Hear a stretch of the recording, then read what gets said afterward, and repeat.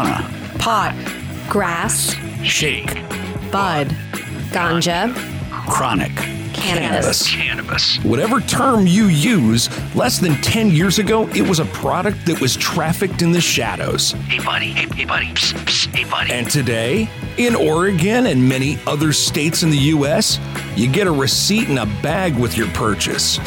Thank you. Come again. I'm Travis Box, and I am fascinated by the complexities of what seems like a voter-approved gold rush happening in real time. Will we cultivate Oregon's greatest cash crop ever? Or will this great experiment in legalization go up in smoke? Each episode, I'll sit down one-on-one with the major players in the Oregon cannabis industry. The activists, the medical professionals, the legislators, the economists, the regulators, and the lobbyists. How did Oregon get to this place in history? And where does this budding billion-dollar industry go from here? You see what I did there? You're listening to Mainstream Weedia on the Coin Podcast Network. At the beginning of the year, in a previous episode, I spoke with the executive director of the Oregon Cannabis Association, Megan Wallstatter. It was ahead of Oregon's legislative session, and they had a wish list of bills they wanted passed and defeated. This is a mid-year check-in. We'll talk about the legislative wins and losses for the OCA, the bad actors in Southern Oregon, and the current troubling state of the Oregon cannabis industry. You're listening to Mainstream Weedia. Hi, this is Jeff Gianola from Coin 6 News, and I'd like to invite you to watch Coin 6 News at 10 on Portland CW. It's our award-winning newscast 1 hour earlier at 10 o'clock. A full hour of the stories that are important to you and your family from the news team that's watching out for you. Plus, Portland's most accurate forecast certified by WeatherRate from Chief Meteorologist Natasha Stenbach. See why more people are switching to Coin 6 News at 10 on Portland CW. Watching out for you. Welcome back to Mainstream Weedia. Megan, thanks again for joining me. All right, top line it for me. Here we are in the middle of 2022. What is the state of the Oregon cannabis industry right now? Oh, gosh. Unstable, scary are two words that kind of come to my mind. I feel like everyone I talk to it's just like there's like a heaviness in the industry right now. Sales have been down. I guess we'll know July's numbers soon, a couple more days left, and then we'll know what those numbers are. But May sales were down 25% compared to last May, or May 2021. And June sales were down 20%. And it's hitting everybody. Like there's nobody that's really, it's not just retailers. It's the whole supply chain. And I've heard all different kinds of stories of what that pans out and how that's unfolding for different people, from businesses shutting down to businesses letting go of all their employees and the owners doing all of the work, to people selling and getting out altogether. Across the board, I feel like, like I said, there's just like this kind of heaviness and uncertainty about what the next, because this is like supposed to be like the joyous high sales time, right? And, I think that the pandemic gave us a little bubble, and I think that bubble's bursting, and it's like that. And I mean, we're not unique. A lot of industries are going through that same bubble bursting of the pandemic life. It's just interesting seeing how it's all panning out for everybody. I think that one of the predictions that we talk about often in our association, and just personally, I'm not sure who's going to be here in a year, who's going to be here in 6 months, and what that looks like. And we'll see, it'll hit Southern Oregon differently because some people are closing up, but this might be their last grow season, right? So the winter, we might see a different level of attrition down there than right now, just because of their grow cycle, right? Is there any sort of silver lining on this? Or is it really just a hold your breath and get through it any way possible moment? Is this a survival period for the industry? Well, interestingly enough, last week I would have gone with just survival, but this is cannabis and this is life. So this week, who knows? I mean, this Cannabis Administration and Opportunity Act, it could take a while, but it definitely felt like a life preserver in some ways thrown at us. Like, because I mean, none of us, I was completely surprised by that coming out. I mean, what do I know, right? We don't have like magic balls that we're looking into to predict the future. But like, if that were to happen sooner rather than later, I mean, that could be a huge difference. I mean, to me, the saturation is so thick everywhere. Exactly what you're talking about. Like labor costs are higher. You know, the OLCC is looking at reducing some use of metric tags, which would eliminate some costs for producers, but it's just at the plant level. So it would help the industry, but it wouldn't carry over necessarily to all the licensees. Not the lifeline that the industry is really looking for right now. Exactly. And it will help producers. Believe me, not having to have a plant per tag and reducing those tag costs, that's huge. And the producers are definitely feeling it like a lot right now, you know, so that'll be huge. It will make a difference between that like survival mode and seeing a light at the end of the tunnel for that particular license group. I just don't know if it's universal yet. So there's those things that are coming down the pipes, but it's in rulemaking, and rulemaking is at the end, doesn't really come into effect until I think usually it's the end of December. They're looking at maybe speeding some things up to the end of November, but that's still, I mean, that's 5 months away, right? That's not tomorrow. None of these solutions are tomorrow's, but they're little tiny white lights down the dark tunnel that can help people in that survival mode of trying to keep moving forward and, you know, praying for that, like whatever it is to push them through. And I think that there's a lot of prayers happening with cannabis licenses right now, or whatever their modality, you know, whatever their paradigm might be. But yeah. Let's talk a little bit about some success stories that you had this year, because it looks like the Oregon cannabis industry had a pretty successful legislative session. Yeah. Well, one of the huge successes, and it's actually, I couldn't even imagine what the market would look like if this had not gone through, is HB 4016. And that was the moratorium on licenses bill. And that had started with just looking at extending the producer moratorium. And then it was expanded to include all licenses, excluding labs, because they're not technically part of the supply chain, right? Even though they're licensed. So that's huge. However, you know, there's still licenses in the queue that from that date on. So there are still new licenses coming out. But if that was wide open, I mean, it would just continue the saturation. So that was a huge victory for us. The other huge victory was SB 1506 not passing, and that was the tax bill. So those two things are huge. You know, the tax bill isn't going away. You know, we're preparing now for what we're going to be talking about next session, and it's a longer session. So there'll be more conversations to be had. There can be, you know, in the rooms and backdoor kind of conversations. You know, it's just a longer session, so there's more time. But, you know, we're looking at crafting some talking points now and trying to find some solution-based advocacy around that moving forward versus just no, you know what I mean? Like trying to engage with some of the people who are for it and seeing if there's compromises. Yeah. And then the other wins from the legislative session, there was HB 4061, which was a water rights bill. Initially, in that first round of the bill coming out, cannabis was going to be fined like illegal or illegal cannabis was going to be fined as if it was an illegal product. We were able to get the legal cannabis fined to a more appropriate level instead of having these like erroneous fines. I mean, they're just so different, you know, and why penalize the good actors? You know, you're really trying to get the bad actors. And it's really, I don't know how much it is even cannabis. If it's high THC, to me, it's more low THC, the hemp people that are really the issue, but we were at least able to get the good actors out of that field. So that's huge for the people who are licensed right now, who are dealing with water issues. SB 1564 was a pause in hemp licenses for the ODA, which also will help stabilize things in the market and just kind of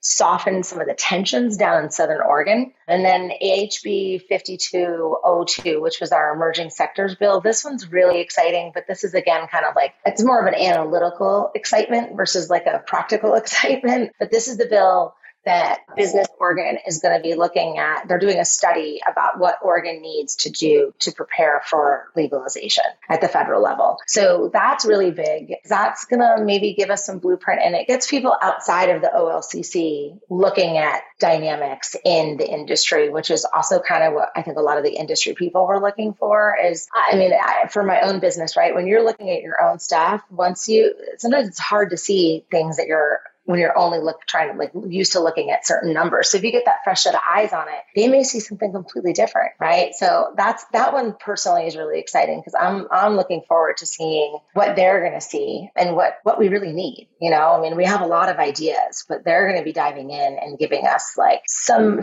answers, maybe some solutions, maybe a guidebook, right, to prepare for that. Well, it sounds like you'll have to work on that local tax bill probably every session for a while. But what are you trying to accomplish for this upcoming session? Do you have a legislative plan for next year? Yeah, it's really interesting. We are talking about it, but it's so eerie right now on so many levels. I mean, this election cycle, there's so much unknown, right? Like about who are we going to be working with? Who's going to be at the state level guiding us, like our governor, right? So it's like, for all the years that I've been doing legislative work with cannabis, it's the quietest legislatively that we've ever been at this time of year getting ready for a long session because we just don't know where people are going to be sitting. I don't know who to talk to about certain things, Wow. Do you have to game plan based off different political scenarios? Or are you waiting until the other shoe drops in November and then sort of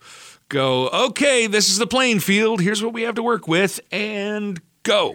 I mean, it's more the latter, waiting and seeing the dust settle, right? Because I mean, we have so much going on in our association that like to come up with all those scenarios, it's almost unproductive for our capacity, right? So we have to look at it that way. However, we are looking at our membership to see what the priorities are, right? Because we have our priorities internally, then we know what the playing field looks like, and then we can learn, then we can see how we adapt to that playing field. So we're still going forward through all the motions that we would normally be going through at this time. It's just some of the conversations that we normally would be having at this time of year with our champions or with known quantities. Some of those just aren't happening because we don't know what the known quantities are, right?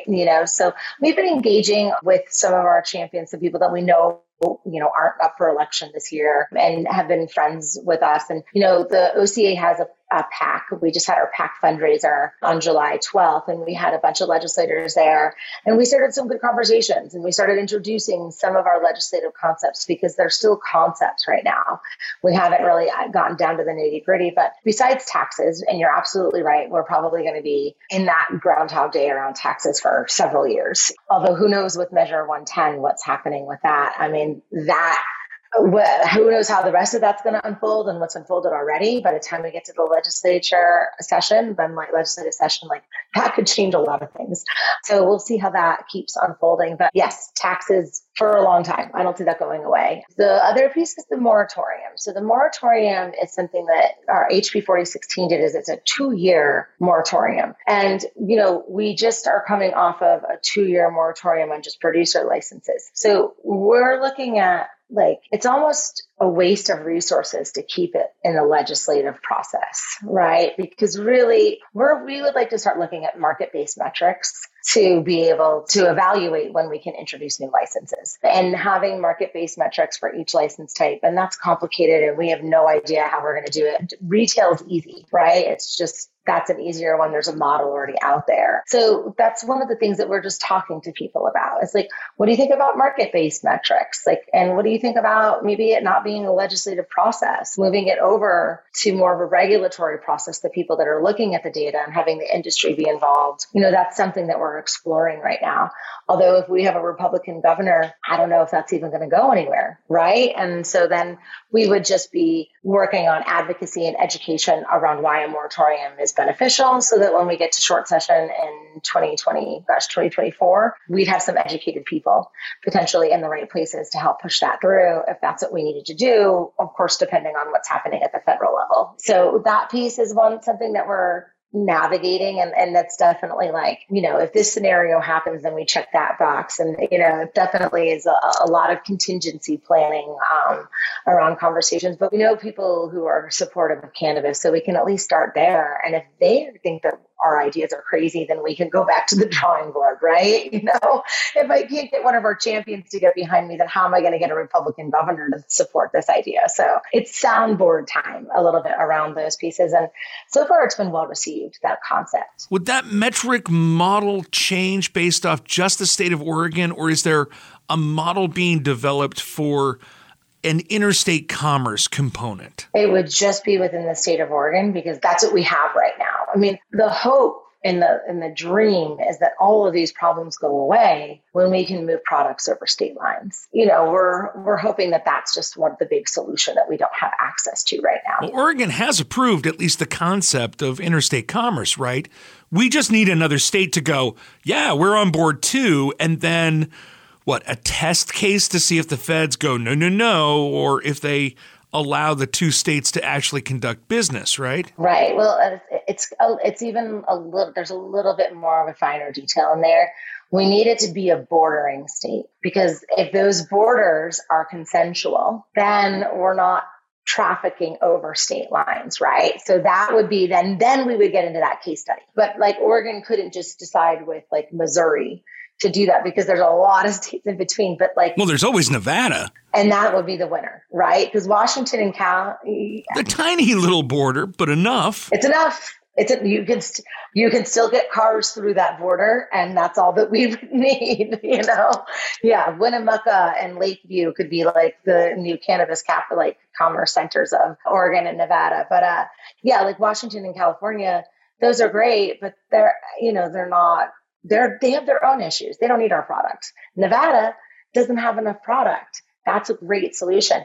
But we would have to get the Nevada and Oregon governors to come to an agreement, get a case study together, and then potentially, cross our fingers that somebody doesn't want to look too closely at what's happening over that small, tiny detail of a border. And Idaho's out because they have already outlawed it. They have a law saying that there's no. So we're really looking at that little tiny border in that north, what is that? Like the northwest for Nevada and southeast for Oregon. On southeast, southeast corner, that little tiny corner, yes.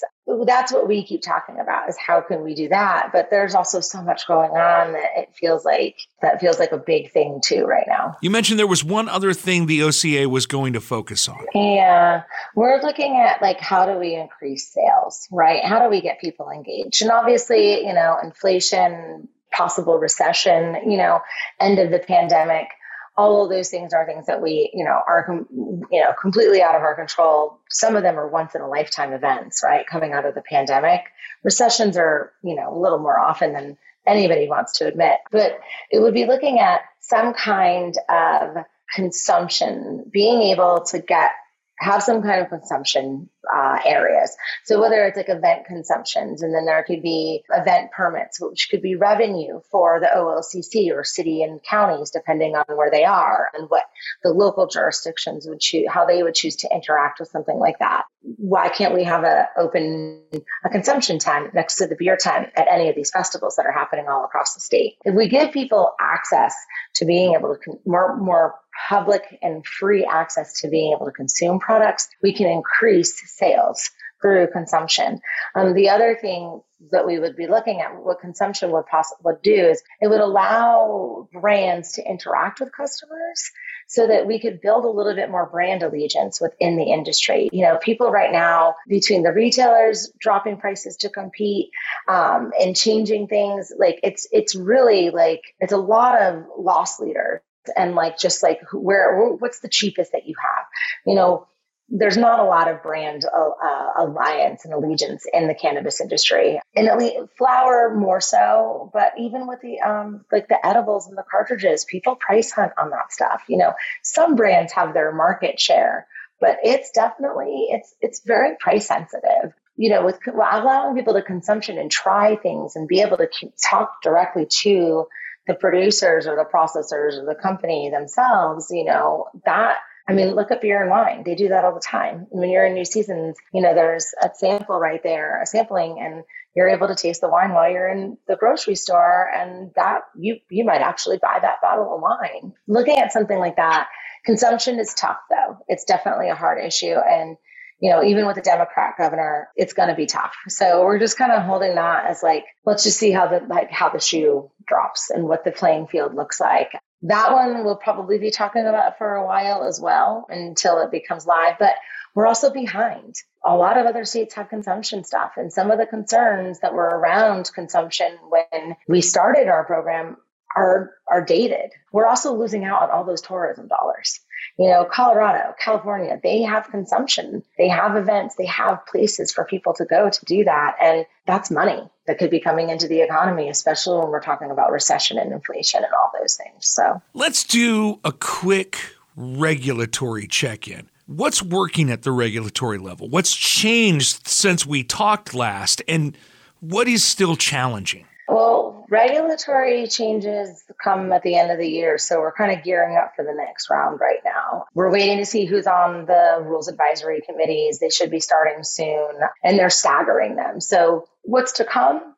Not sure yet. I know that they're going to be looking a lot at metric, and then they're going to be doing some stuff about like how we actually take some of the laws that passed and make them like real, right? How do we develop rules around some of them? And so one of those pieces is the license surrendered program, which is part of the moratorium, which creates a surrendered license pool that would become available for historically disadvantaged applicants to apply from that while we're in the moratorium and not issuing new licenses. So there's a whole rules. I don't even know how that's going to pan out, right? As far as what's working, I think, we went up to edibles at 10 milligrams per serving and 100 milligrams per package. And that seems to be working for the most part. I know there was a little bit of growing pains.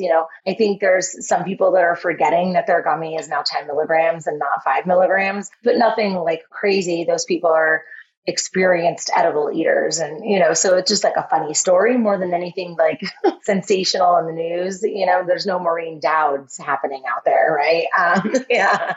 But I would say the biggest thing that we're still navigating around is the artificially derived cannabinoids and what's happening with those. July 1st, there's supposed to be no more CBN, which is one of the artificially derived cannabinoids. We say ADCs. So I'm just it's less of a mouthful. So CBN as one of the ADCs is now not supposed to be available in all open market retail outlets. So although I keep seeing them some places, it is what it is. And I don't know how the OLCC is supposed to enforce going to every single retail outlet that's not theirs to enforce something like that. So, and then in July 1st next year, the CBN is supposed to be removed from the market unless people go through this extensive GRAS certification with the FDA, which they're not even really taking cannabis applications because cannabis isn't legal at the federal level. So yeah, and then if you can get one, it's like $800,000. It's going to be limited to who can do that. So it's really interesting right now to see what's going on with the ADCs. And we've been talking a lot about it. We're moving to calling like it's intoxicating and non-intoxicating cannabis products, right? And then what percentage of THC triggers which label, right? Right now it's 0.03% is when it comes from hemp, and you can see your CBD drinks and all your CBD products in open market retail outlets. And then they can also be in an OLCC store as well. But we kind of want to look at, there's also, people that are selling Delta-9 and selling like higher THC that are hemp products. Between the mail and bodegas in people's neighborhoods and gas stations in rural Oregon, they're selling those things. It's like, those should all be regulated and tested and be safe for consumers. So I think that we'd like to see us move to like an intoxicating and non-intoxicating product definition, and then have standards for each of those kinds of products. And intoxicating would, be in one house, the non-intoxicating can be in a different house, and then they would be available in the appropriate retail outlets that are affiliated with those houses, Recently, I had the opportunity to talk to Mason Walker with East Fork Cultivars in Josephine County. And we talked a bit about being one of the good actors in an area that has a lot of bad actors. In fact, just today, I got another Oregon State Police press release about them busting an illegal grow operation in Josephine County. I know that in January, during the special session, $30 million was allocated to help fight these cartel-driven grow operations. But Mason told me that money hasn't been allocated yet. What can the OCA do to help either support the good actors in those communities or help support the fight against those bad actors? Yeah, we advocated to get some of that money during the legislative session. And then as far as what it comes down to, like getting funds allocated out from like the bureaucracies to the bureaucracies, like that's like, I mean, we can flex a little bit and call people, but our voices are, we're one of hundreds at that point. And unfortunately, this is what money moving in a bureaucracy looks like. That aside, I mean, what we are doing is supporting our members. I mean, really, it's listening to people, working with the OLCC, letting them know that this is still a priority for us, talking to them about it, so that when the money is allocated, they know that we're all on the same team. And, it's unfortunately, there's not a ton that we can do right now, right? Once they get the money, we can hold them accountable. We can have conversations about what they're doing. We can ask for record keeping and making sure that it's being used properly. And, it's interesting. I know that it's still a really active issue. What I've heard a lot is that there's actually maybe a little less outdoor grows, and they're starting to move their stuff indoors because you can't see the indoor grow, so that they're a little bit more undercover, which is really, I don't think we've seen how that's completely played out yet, because how do they know? What do you really want to see for the Oregon cannabis industry over the course of this next year? And what do you think the industry might look like a year from now?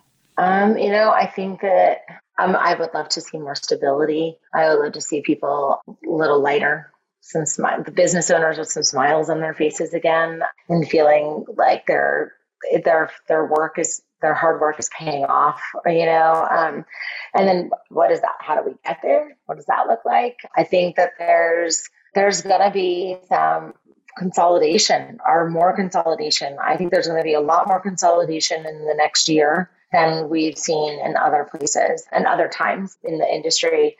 I think there's going to be a place for like the small businesses, and then there's going to be the bigger businesses might grow a little bit. I'm wondering about that middle tier, like a mom and pop, or maybe the mom and pops go out. I feel like somewhere the middle tier and the mom and pops, that's going to change. That's where we're going to see the most change. I think that we're probably going to see, wholesalers and processors, I know they're also feeling it because they're part of the supply chain. I think that we'll see less change in those numbers than in producers and processors. Don't think that we're going to see a ton of people. We're not seeing a ton of people come in from out of state. That's not really, an issue for us because nobody wants to come here. I mean, nobody wants to play in this field with us. They're waiting for the federal doors to be lifted so that they can come here because they think it's cheaper to do things than in other places, which in some states it's actually 100% true. Yeah, I think that there's going to be, like I said, consolidation. It's going to be look a little bit different with branding. And I think we might see some bigger companies getting a little bigger. Is there anything that you want to leave the listeners with in our mid-year check-in here? The one thing that I think that we haven't covered in this is the robberies and what that's doing, and how that's really impacting. It's really, it's happening all over. Obviously, Portland is a hub for robberies of all kinds in all industries. And we have the most amount of dispensaries. So we're kind of easy targets, but it's not just dispensaries. It's happening to all license types. Every single license that the OLCC issues is listed online with an address for all of those, for every single one. So I know grows, I know processors, I know, dispensaries that have all been hit. I think that that's something that we need to keep talking about. We need to find some way to solve that. Best Buds 2 weeks ago, just had somebody pistol whipped and shot at. And, this is high robbery season when the days are longer and the temperatures are hotter, right? So we almost had like a delay startup, right? Well, just like all things, our spring was, we all lived through it. We know what it looks like, but that affected that robbery curve, right? So instead of this gradual curve, we kind of went like here to jump up, right? And it was a big jump. And I think in the winter and the spring months, it was still happening. It just had gotten to a rhythm. People kind of knew they had not a handle on it, but there was a rhythm to it. It was maybe almost a little bit like kind of predictable. They're like, oh, there's that person who comes in and tries to do these things, right? But now it's like the wild, wild west again.